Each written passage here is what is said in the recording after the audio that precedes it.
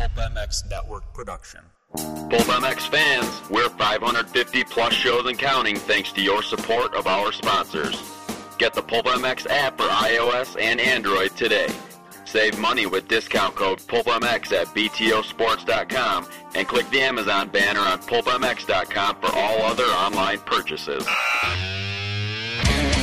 It's the BTOsports.com Steve Mathis Show, presented by Fox Racing on RacerXOnline.com. The original Moto Podcast, featuring legends of the past, stars of today, season previews and race reviews, introspection, opinion, facts, and laughs.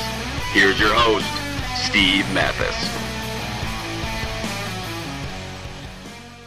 Welcome to the BTOsports.com RacerX podcast. BTOsports.com, the nation's leading online realtor. Check out BTOsports.com for anything you need for your bike or body. They carry it all. Proud sponsors of the BTOsports.com KTM team. If you're an international guy, BTOsports.com pulls no punches with their prices. The price there is what you're going to pay. Check that out as well. Save some money using the code PulpMX. And also, presented by Fox Racing, the global innovation leader for motocross racewear.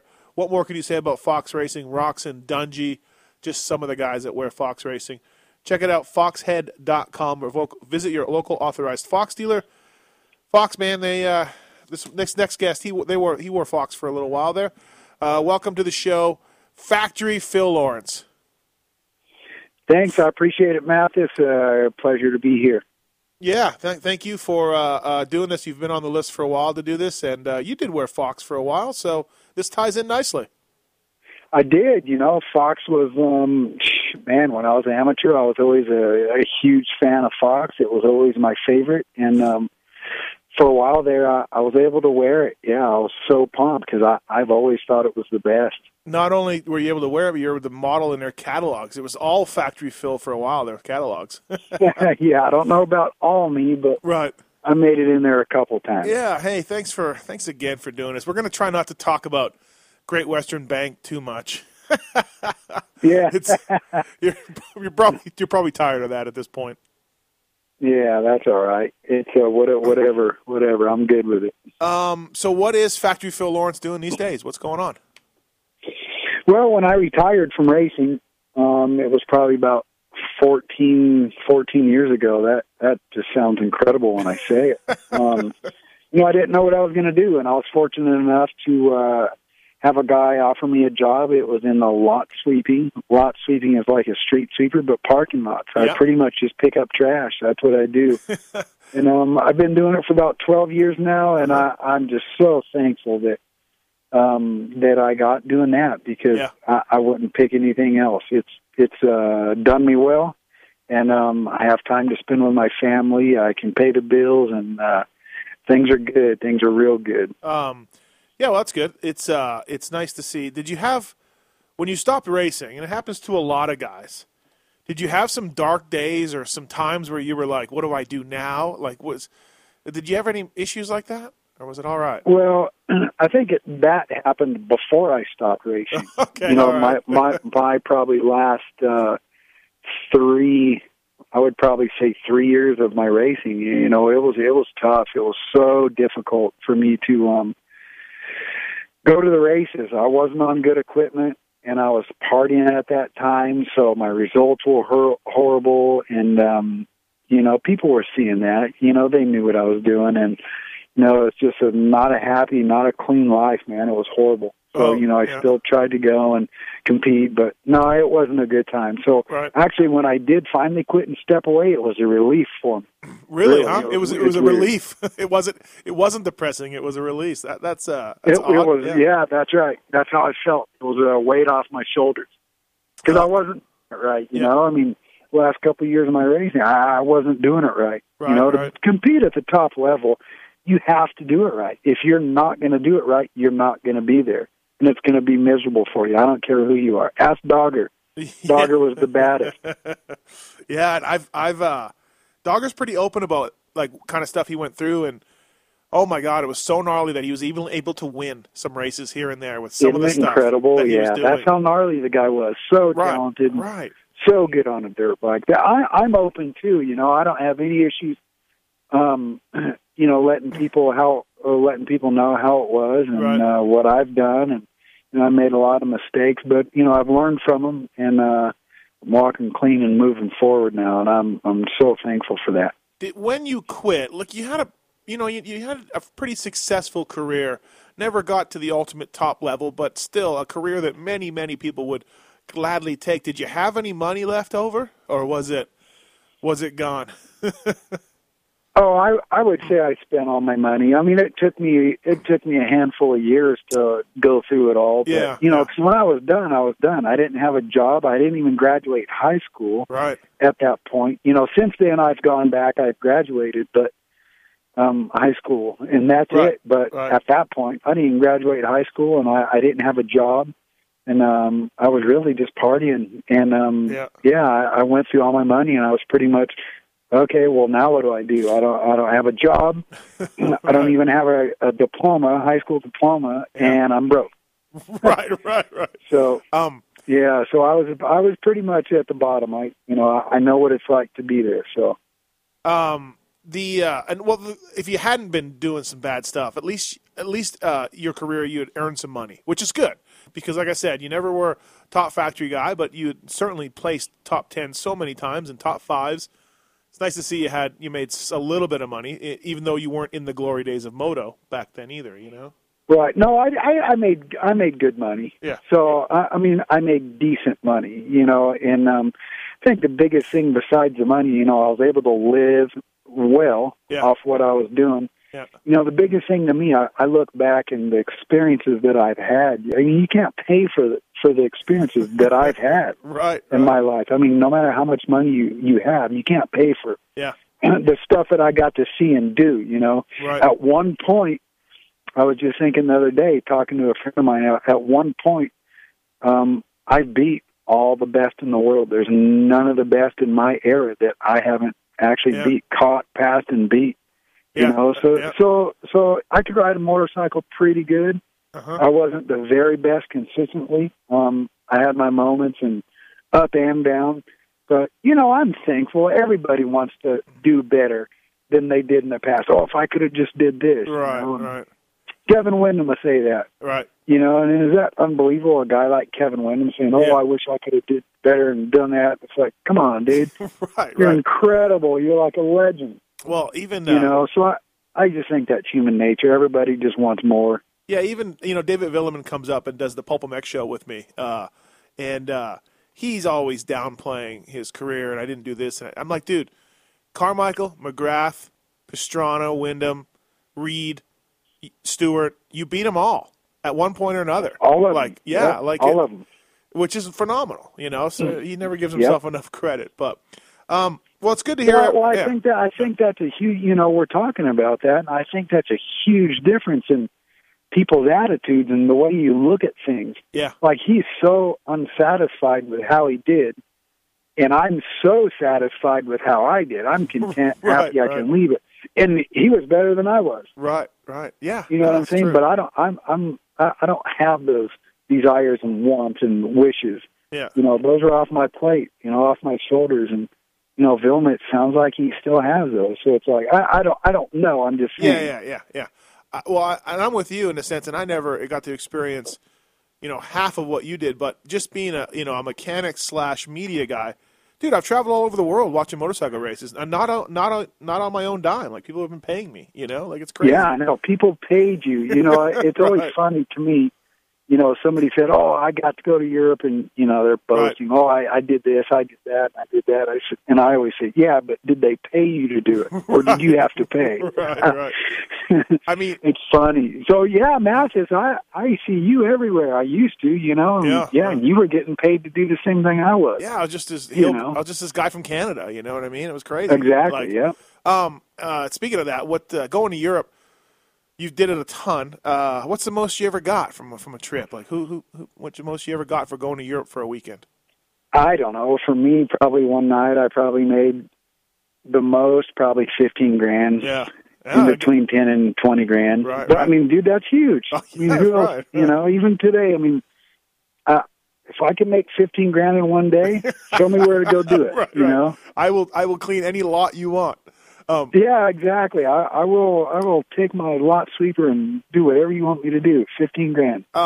Hey, let's jump in the time machine a little bit and go back to the beginning of your career, because I got to say I'm not that familiar with you as an amateur. Now I was a kid reading the magazines in Canada, so you know I wasn't on the tip of this stuff. But did you have like a successful amateur career? Were you a Loretta's winner and all that? Like, pardon my ignorance, but I don't remember. No problem. No, I wasn't. I was big on 80s, and I rode a Yamaha.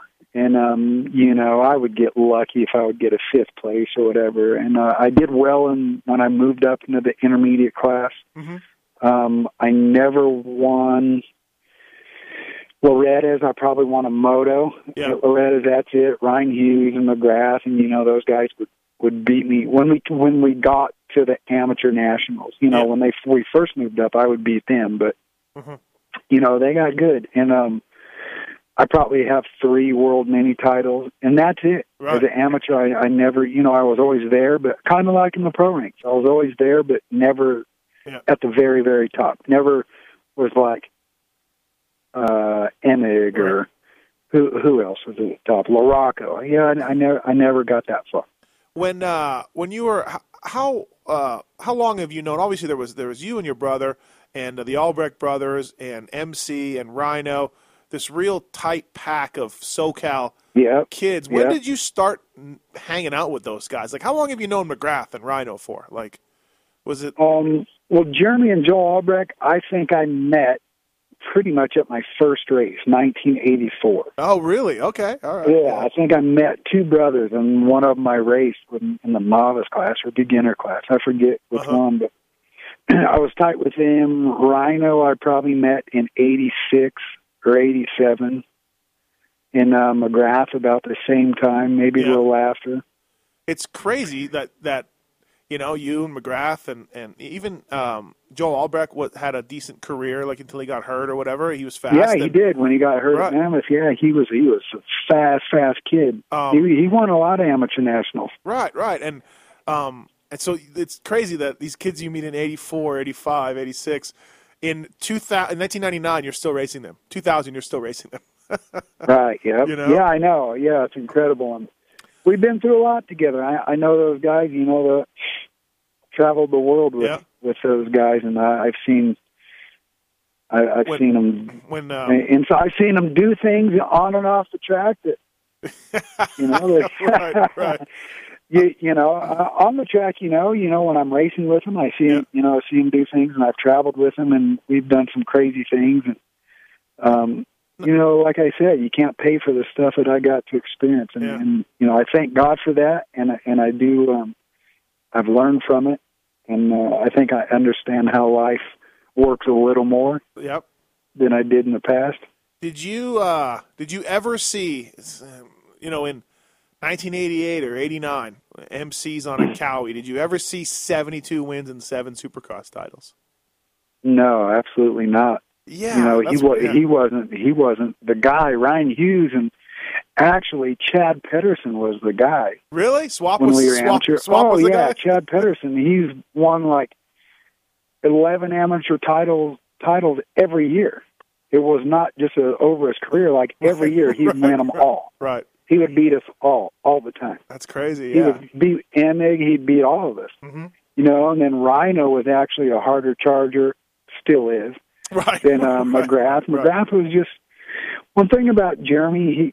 He's level-headed, and he has a solid foundation. Like his foundation, like his family, his mentality on how he thinks of things. The guy can focus and execute like nobody else.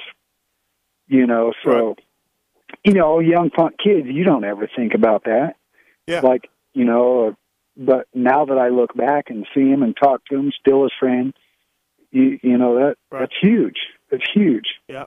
Did, how many fights, over or under 10 fights did you have with Rhino over the years? You're one of your good friends. Oh, like off the track? Yeah, just, you know, we play basketball, and Rhino's he's definitely an aggressive person. Oh, he's intense.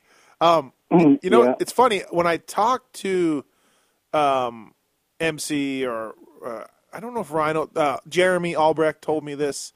A lot of people thought that you maybe had left some wins on the table. Your talent, everyone has a lot of respect and talks highly of your talent on a dirt bike. And certainly, let's face it, hey, you got second in 125 series, you got a fourth in 125 Supercross, a fourth in 250 Supercross. So it's not like you didn't have a great career. But do you think that at times you could have maybe, with some better focus or something, you could have grabbed some wins?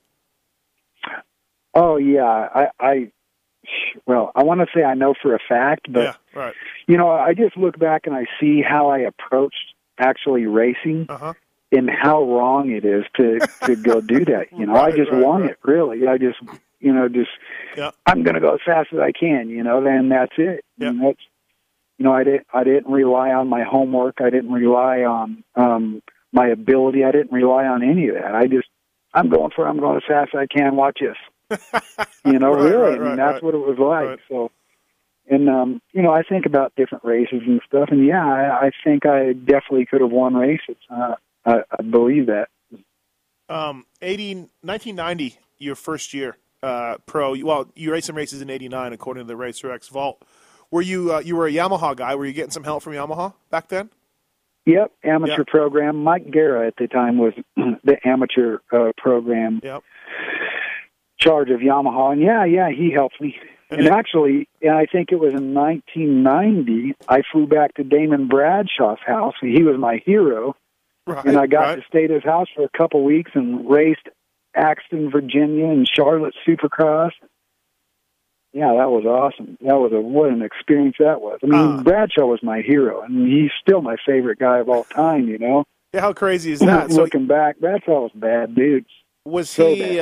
He's a few years older than you, obviously. He's maybe 2, 3, 4 years older than you. I'm not sure. Yeah, probably the same age. Probably a year older. Yeah, that's true. He did make a pro debut when he was 16 in '88. So yeah, he would have been maybe around the same age. So even though he was the same age, you looked up to him. He was your hero. Oh yeah, he was bad. So what made you switch to Cowie's for '91? Did you just get a better offer? Or? I think Cowie offered me a good program. Yeah. I felt good on those bikes. I rode them, and change.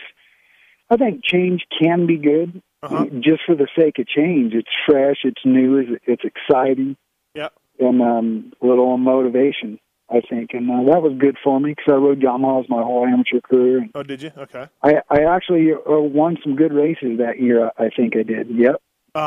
So and then Kawasaki, you had a pretty good season in '91.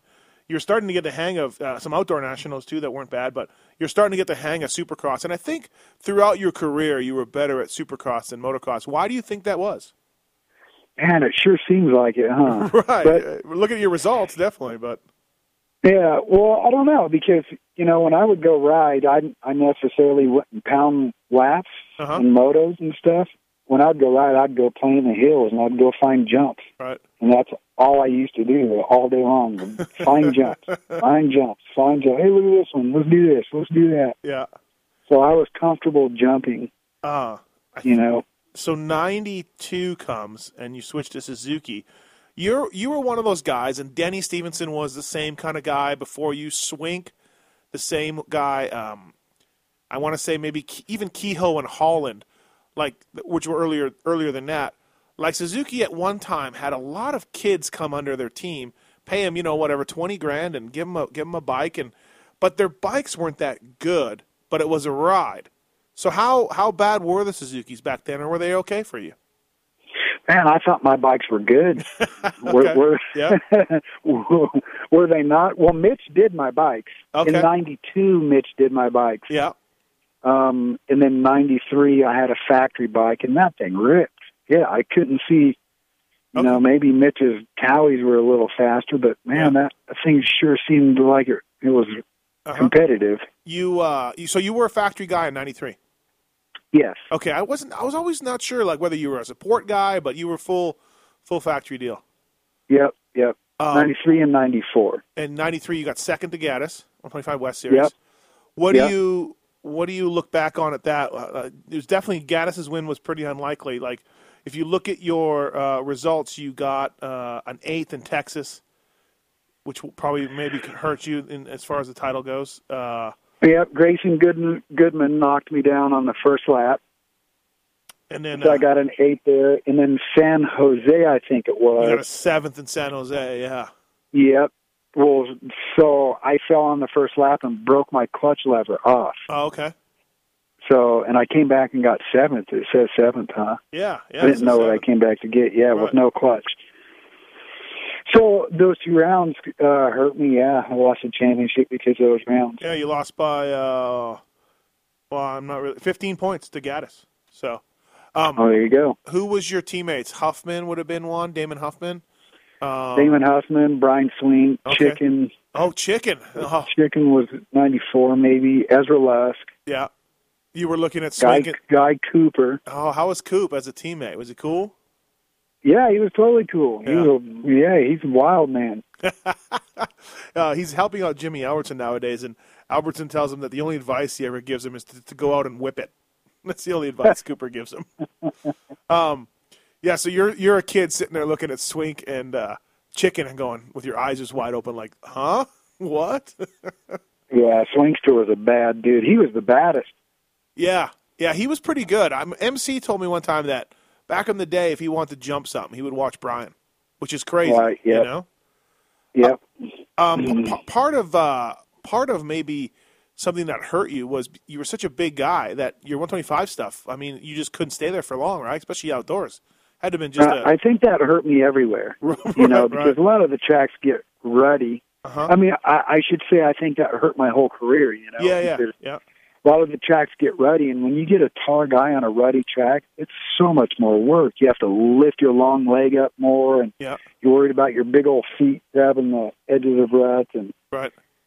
It seems like it's more difficult. Yeah. So 2 years at Suzuki as a factory Suzuki guy. Let me guess. I'm guessing your salary is about $25,000.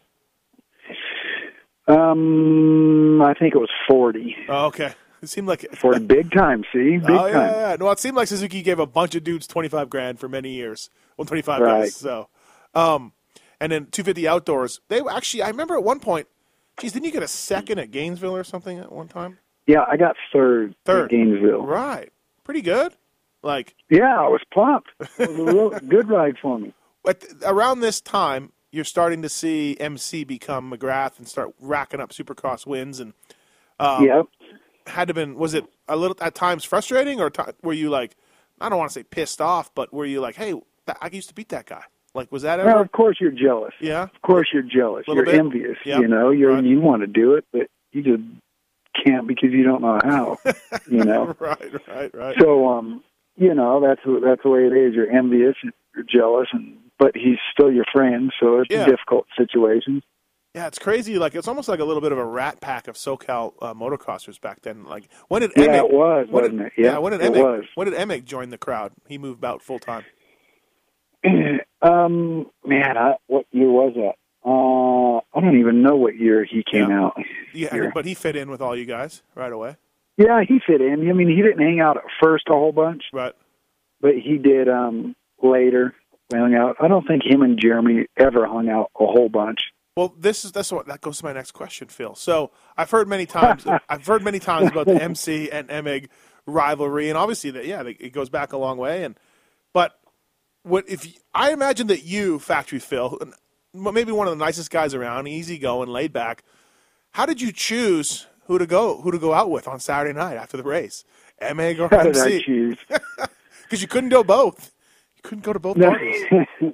Well, honestly, towards the end of my racing, I would, Emig became one of my best friends for a long time. Mm-hmm.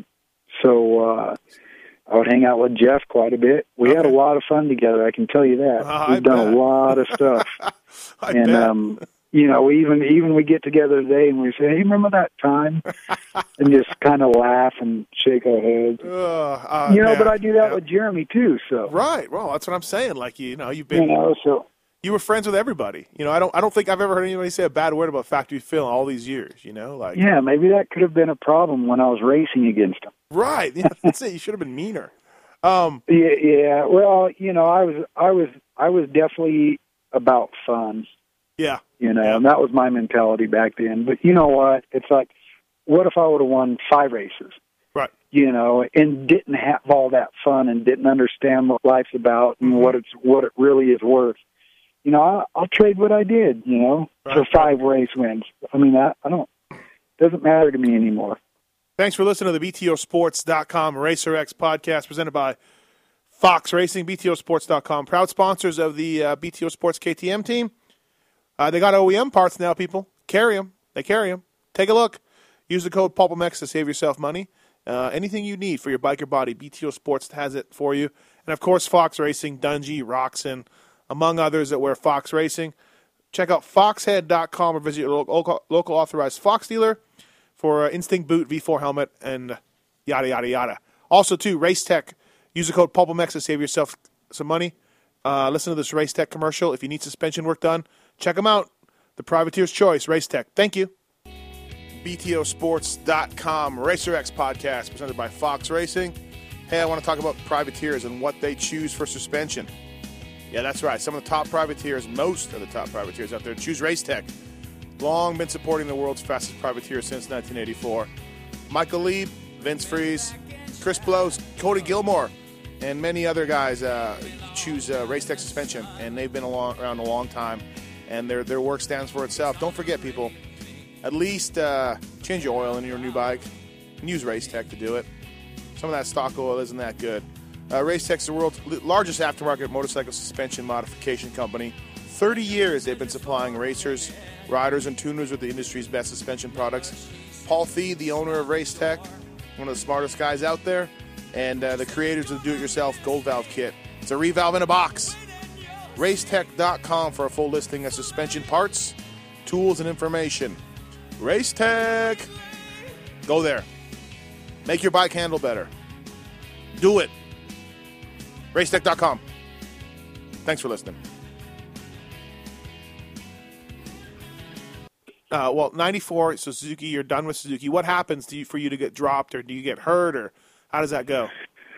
Well, the problem, they were testing a dual ignition, and it kept cutting out. Mm-hmm. And in Houston on press day, it cut out, and I ripped both my knees apart. And I'm actually the weekend before in Orlando. It was the weekend before. It cut out over a triple, and I jumped off my bike, bruised my heels. I told them to take it off, and they said they did. And the next day, or the next week, It was press day at Houston, and I jumped on to jump off, and it cut out. And I tried to throw the bike and ripped both my knees apart. So I was done for probably about 4 months. Yep. Came back to Southwick. I think I did well. I got a 4th in the first moto. In the second moto, broke my collarbone, and I was just hurt all year. And then Suzuki said, "Oh, I'm done with you." That was it. Yeah. Yep. So it took a year or two to rebuild. 94, 95. I rode, and I didn't do well, but were you? I stayed out there all year, and I improved. And then 96 came around, and I was good. Were you a privateer in 95? I was privateer in 95, yes. Oh, okay. All right. So, yeah. Oh, that was that's Dave Feeney year, 42 on a Cowie. Dave Feeney, that's right. That's right. Yeah, I remember that year because I was starting to become a mechanic around that time. So nice. I remember that. Yeah. I remember you from way back. Oh, yeah, Phil. I remember in a suite in Vegas one time, and you were up there, and you were just like, how'd you get in here? Because it was like a lot of heavy hitters, like a lot of quality riders in this party, and Swink had gotten me in, and I'm like, yeah, I don't know, I'm just a greaseball mechanic. I was working for Birdwell, but I got in, and you were like, right on. Did I really say that? You did, yeah, it's funny. You should have just grabbed me by the neck and choked me. Oh, come on, Phil. You were right. You were totally right. I was out of my league. I was out of my tax bracket and my league. So 96 is definitely. I mean, we had the Pulp MX show 100th anniversary, Great Western Bank. You couldn't make it up here, but you made an appearance on the phone, and you just killed it that year. Your team, by all accounts, your team was a shit show. You didn't get any checks. Your truck broke at some point. You ended the year in a box van. Denny quit.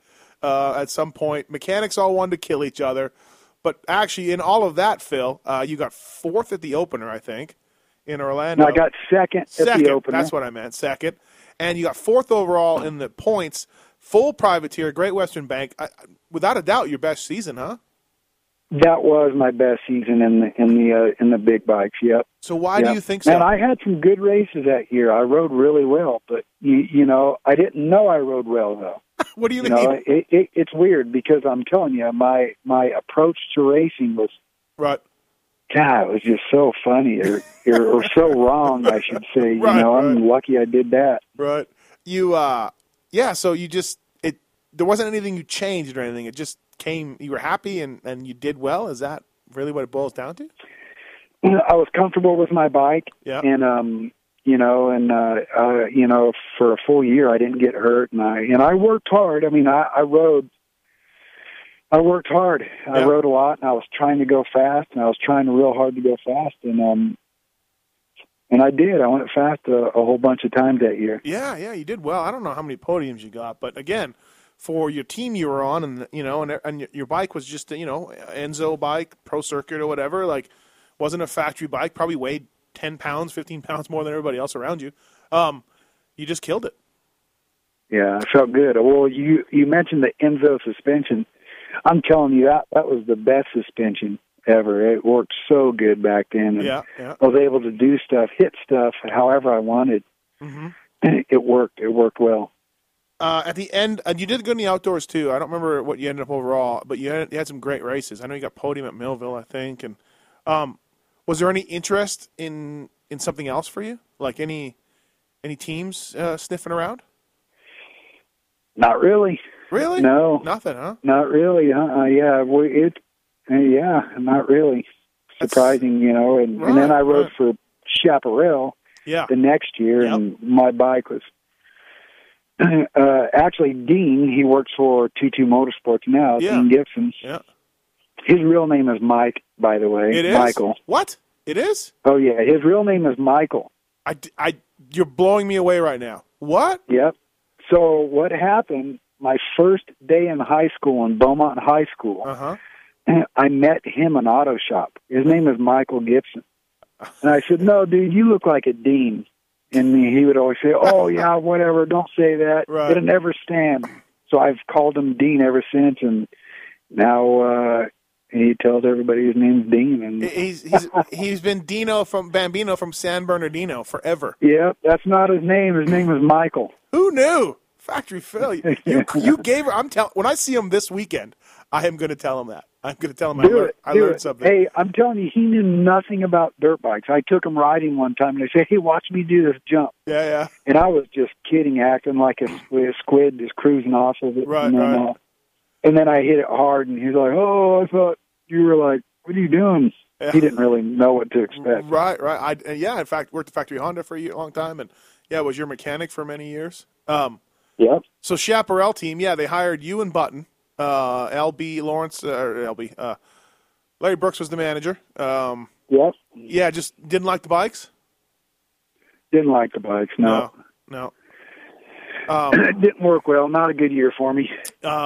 Button didn't have a good year either, and that was my first job was on that PJ1 team, and he had done pretty well, and then Chaparral snags both you and Jimmy, and both of you guys didn't have the same magic as the year before.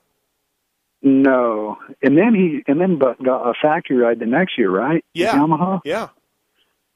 No. The next year he stayed at Chaparral. The next year rode 125, and then he got a factory ride. Oh, okay. Yep. Oh, because that's when Jeremy went to Chaparral. Right. Yes, Jeremy went. And then they had good bikes. Right. Right. Yeah. Did you? I appreciate that. I heard you butt heads with Larry a little bit back then. Did you? Was there more to that? Or not really. Larry's always been cool to me. I was frustrated because my bikes were horrible, but Larry's always been cool. Okay. Larry and myself have always got along really well. Mm-hmm. Getting back to '96, Orlando comes. Castillo, Stevenson, Budman. How much fun did you have that year? It just seemed like you were flying on Castillo's jet. It was just nuts, right? You guys were having a good time. Yeah, we had a great time, you know. Well, of course, Denny wants to have fun, and Budman did too. And Right. Castillo and myself, yeah, we had a great time. Well, we definitely made it happen. And Budman got 4th overall, 125 Nationals that year, too. So yeah, he did great. Right, yeah, he did real good. Budman's a great rider. Oh, man, that team. If only the walls of those the private jet could talk, Factory Phil. Yeah, we had a lot of fun. Did you, but coming off 96, signing with Chaparral, was that maybe the most money you'd made all in your career? Because you had to have gotten some pretty good coin, right? Yeah, I think I did. That probably is the most money I made, yeah. Yeah.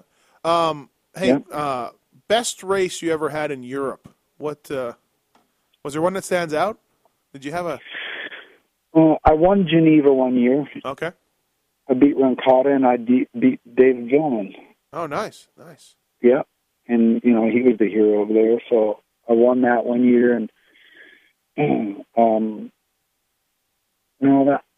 I got second in Geneva. Did I say I won Geneva? I won. I think it was. I won a race in Switzerland. Oh, yeah? I don't know which one it is. Right. Yeah, what it's called, and I got second in Geneva. Right.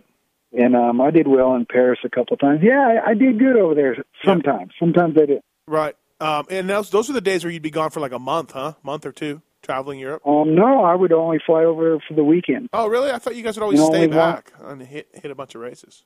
No? No. Only one time I went over and stayed for a week or so, and that's about it. So 97, Chaparral, no good. 98, you're on Ducati, right? I don't even know if that was a full ride or not, but...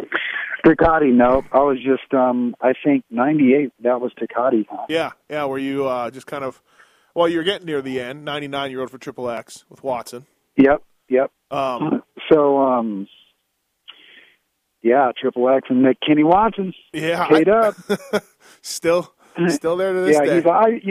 Every time I get a chance to tell everybody, I feel sorry for the guy because that's about the time where I was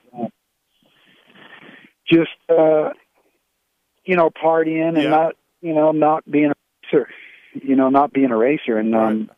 He was giving an effort, and I wasn't, and I feel like I cheated him, really. Well, I think he told the story about how he just started putting grips and graphics on about halfway through the series. And that's all I deserved, really. But it was crazy. That's fine. Hey, but it was crazy. You're talking about, you were partying or whatever, and you weren't focused. You were still in the running for Top Privateer that year because I was working for Red Dog, and we had to battle you for Top Privateer. So... Did you really? Well, I think you were a little ways back, but you were second or third best privateer that year. Right. Like it wasn't as terrible as what you're making it out to be.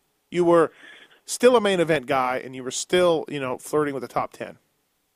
So. Yeah, but when you go from almost winning heat races and winning semis, and having no problem getting into the main event, to all of a sudden having to try very hard to get into the main event, that's a big difference. Right. And no top tens, and you're on your way down. You're not on your way up anymore. You're on your way down. People are beating you that should have never, you never even think about before. So it gets discouraging. Mm-hmm. You're like, oh, this is not fun. Right. Yeah. You're at this point. You're like, wait a minute. Yeah. What am I doing? Your best race in America, maybe the Orlando one, or was there another one? The best race in America, single race for you. Yeah, what do you think? Was there one that stands out over all these? Caught and passed MC at some point, or anything like that? Well, man, I don't know. I would have to say my best race probably wasn't ones that were in the AMA Supercross or motocross. Okay, what was it? I've had some good races, maybe the Paris Invitational here in California, or, the winner gets 10 grand. Okay, yeah. Bradshaw. It was the week before Orlando Supercross, actually, in 96. Oh, okay, yeah. I won that. That was good. And I remember when I was, I think it was 91, actually, I just signed with Cowie. Mm-hmm. Their amateur program, and Donnie Schmidt. You remember Donnie Schmidt? Yeah. He was world champion at this point. Right. And Paris had a big race. It was 2 gatefuls of pros. Yep. And and they had qualifiers and then one main event, like 30-minute moto, and Donnie Schmidt was leading. And I came from behind, beat him by a long ways. Oh, wow. Yeah. That was, that was a one-off race, so that was a good race for me. And I've had a lot of great races. They're not all in the amateur or AMA Supercross and motocross. But, right. I look back and there are some great races that I have had. Well, that's why I asked about Europe, because I know you had some great races over there. I know that guys have told me at different points, like, oh man, Factory was on that night. Like he was just unbeatable for whatever night it was. So yeah. What about racing in Canada? You did that after Moto Triple X years. You did that I don't know if you did it for a whole season or not, but I mean, me being Canadian and having a lot of Canadian listeners, what'd you think of that experience? I loved Canada.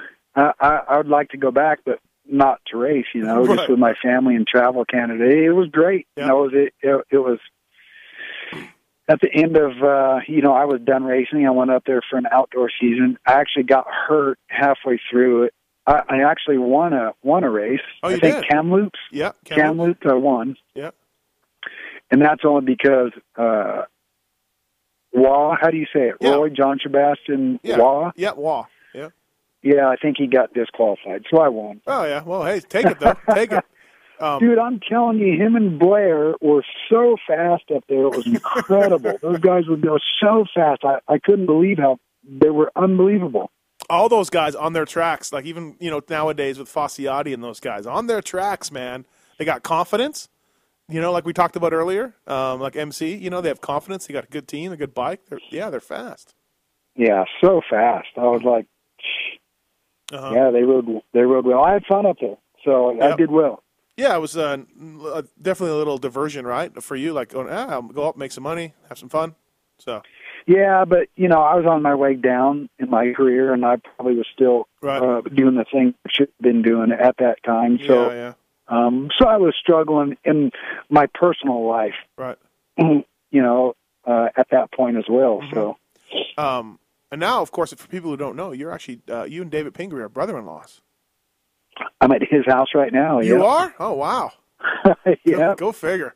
Ping, who I do, comes on Racer X stuff, and it's funny to see you guys are related now. It's pretty funny to look back on that. What was the biggest jump you ever did, Phil? What was the biggest jump you ever did? I would have to say it would have to be in Glamis. Yeah. At some point. I mean, we jumped some big stuff. Yeah. 180 feet probably. Wow. Yeah. You were all over those Triple X videos and crusty videos and all that, huh? Yeah, crusty. We had some fun with those guys for a while. I always think you guys should have got paid for those, by the way. Like you probably like, yeah, cool, right on.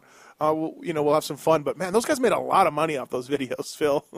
Yeah, they did. But at that point, we were making our own money, so we didn't care. Yeah. Videos were new, and they would take us out. They would treat us. We'd have a full weekend or a week wherever we wanted to go. Yeah. So yeah, we'll take you here and let's go do it and have a lot of fun. Right. So you're like, oh, cool, sweet. Yeah. So we did it. The best trip you ever had, the funnest trip you ever had, is there one that stands out? Where'd you go racing or doing those films or anything where you just you had a lot of fun that you can't talk about, but let's say like a lot of fun? Well, it probably wasn't with filming or anything like that, but we were in Milan. Oh, okay. And we did a race, Bologna, Italy, and it was me, Rhino, and Brian Swink. Geneva was the next weekend, and we had flights to go back home, and us three decided, hey, let's just stay here and let's just get there somehow. We'll take a train and taxis, do whatever we have to do. So we did that, and that was such an incredible week. Everything worked so perfect. Right. Getting off buses, on the cabs, and hotels, and what a great week that was. It was incredible. And seeing a different country and a different city, all that kind of stuff. Oh, cool. Yeah. I took a train through the French Alps. Right. That was incredible. Yeah, it was awesome. Did Rhino want to fight you at some point over a card game or anything, or was that okay? Over some card game. He did get mad at me a whole bunch playing cards. Oh, I bet. It's crazy. You guys must have he's such an intense individual. You guys must have so many times just shook your heads and went, "Oh, that's right." Oh no, we did fight one night during that trip. Oh, you did? Not a serious fist fight, but we did. It was me, Swink, and Rhino. We had a little bit to drink, and yeah, we were acting rowdy and getting on each other. Who was the best? I mean, maybe this is an easy question because maybe it's MC, but who's the most talented guy you ever saw ride? I mean, was it Bale, Swink, MC, Bradshaw? Like, I get probably not Bradshaw, but the most talented, I would have to say. Oh my goodness! Right? Was there somebody? Well, MC. I mean, you have to say. I would have to say Bale and Swink. Yeah. Bale and Swink, and of course you have to say Jeremy. Hey, can you not say that? Yeah. But I think Jeremy's was more mental. Right. Jeremy was just rock solid, Yeah. And he's obviously very, very talented. But I would say Bale and Swink. Were you Brian Swink? Someone, I don't know if I heard this. Were you buddies with Bale? Someone told me that you and him got along pretty good. No. Oh, okay. No. All right. I think Denny Stevenson was buddies with him. Maybe it was Denny then. I'm getting the Great Western Bank members mixed up with each other. Yeah. Well, hey, what else do I got for you? Your best bike. Your 96 Cowie, I'm guessing? Well, that thing was stock. Yeah. Pretty much. At the end of the year, Cowie gave me a motor. Oh, they did? At the end of the year. Yeah. Yep. So, and I was actually starting up front nationals and supercrosses when they did that. Mm-hmm. So that was a great bike, yeah. And I think my 93 125 Suzuki, that was such a good bike. I can't believe Gaddis beat you, factory. Gaddis. Yeah. Jimmy Gaddis on the I was such a punk, I'm telling you. I had nothing. I was just, go fast, I'm the best, I'm just a punk. Right, that's all I was. Right. He was there to race, You had Mitch talking to him, and yeah. No, I had chicken. Right. I had chicken and Swink guiding me. Gaddis had Mitch Payton and the factory Cowie guys. Yeah, how about that? There you go. Oh, God, that's funny. I'm going to put that in for a noise quote in Racer X. Who was your biggest rival your whole racing career? Did you have one? Did you have a guy that maybe you didn't get along with, that you always ended up banging bars with, or maybe somebody that you did get along with, but you just always ended up with them on the track? No, not really. No? Yeah. What about Supercross now? How much do you get out to them? I see you every now and then. What do you think of Supercross now when you go and sit down in the stands? I don't go a whole bunch. I keep tabs on who's winning and what's going on. Yeah. I think it's such a great sport, man. These guys are going so fast, and it's just so impressive to watch. Mm-hmm. The top 5 guys, it's so impressive. Yeah, but you still follow the results? Yeah, you're still following everything? Oh, yeah. I like to see who's winning and what's going on. Right. And my brother, is super involved, so yeah. I care what he does, so I keep tabs on him as well. Yeah, RL working with Jake Weimer now, starting this year, so that's good for him. And hey, what about Ping drags you out to those Racer X shootouts every now and then? Bikes? Yeah, he does. Bikes are fast, huh? The new 4-strokes are fast. This bike I rode was Suzuki 450, and unbelievable. The thing's just so much power and torque. Right. You have to be in shape to ride them. But on the other hand, they make it easy, too, because you don't got to hit a corner perfect and you can still jump a tabletop or a double or whatever. Yeah, exactly. Whatever gear you're in, it's fine. You don't have to worry about it. Yeah, no, it's pretty easy. Do you like it? Do you want to ride more, or are you okay with just Ping dragging you out every now and then? I don't have time to ride more than I do now. Right. So, yeah, I'm totally fine with him taking me out whenever I can. How's your knees and everything now? How's your body after all that years of racing? You okay? Everything's It's good. Yep, everything's good. I'm thankful for that. Yeah, yep, everything's real good. Especially being a taller guy. Yep. So what was your worst injury? Probably those knees? I would say my shoulder at one point. I was off for 8 months. Oh, one really? Time. Oh, okay. Yeah. The night Jimmy Button got paralyzed, I fell in the first corner in San Diego, and 8 months I was off. San Diego 01, right? Or 2000, maybe 01. I don't know. Yep. What were you riding then? I don't remember. Strategic 3. Oh, that's right. Yeah. Jeff Emig. Right, that's right. 24. Hey, that was a good bike. That was a real good bike I was on. Yeah. You had some. You had some cool Enzo stuff. I know that. Yeah. And then because Michael Byrne was that year too. Yep. Fro starts a team and hires his 2 buddies. Yep. So that was it for the year, though, for you. That sucks. That's right. I remember that. That was it for the year, yeah. Done. Oh, damn, man. Well, Factory Phil, thank you for doing the BTOsports.com Racer X podcast presented by Fox Racing. Always appreciate it. Good to catch up with you. Good for people to hear your voice and hear what you're doing, and no regrets, and having a good time and running a successful business and all that, man. It's awesome that you're doing good. So.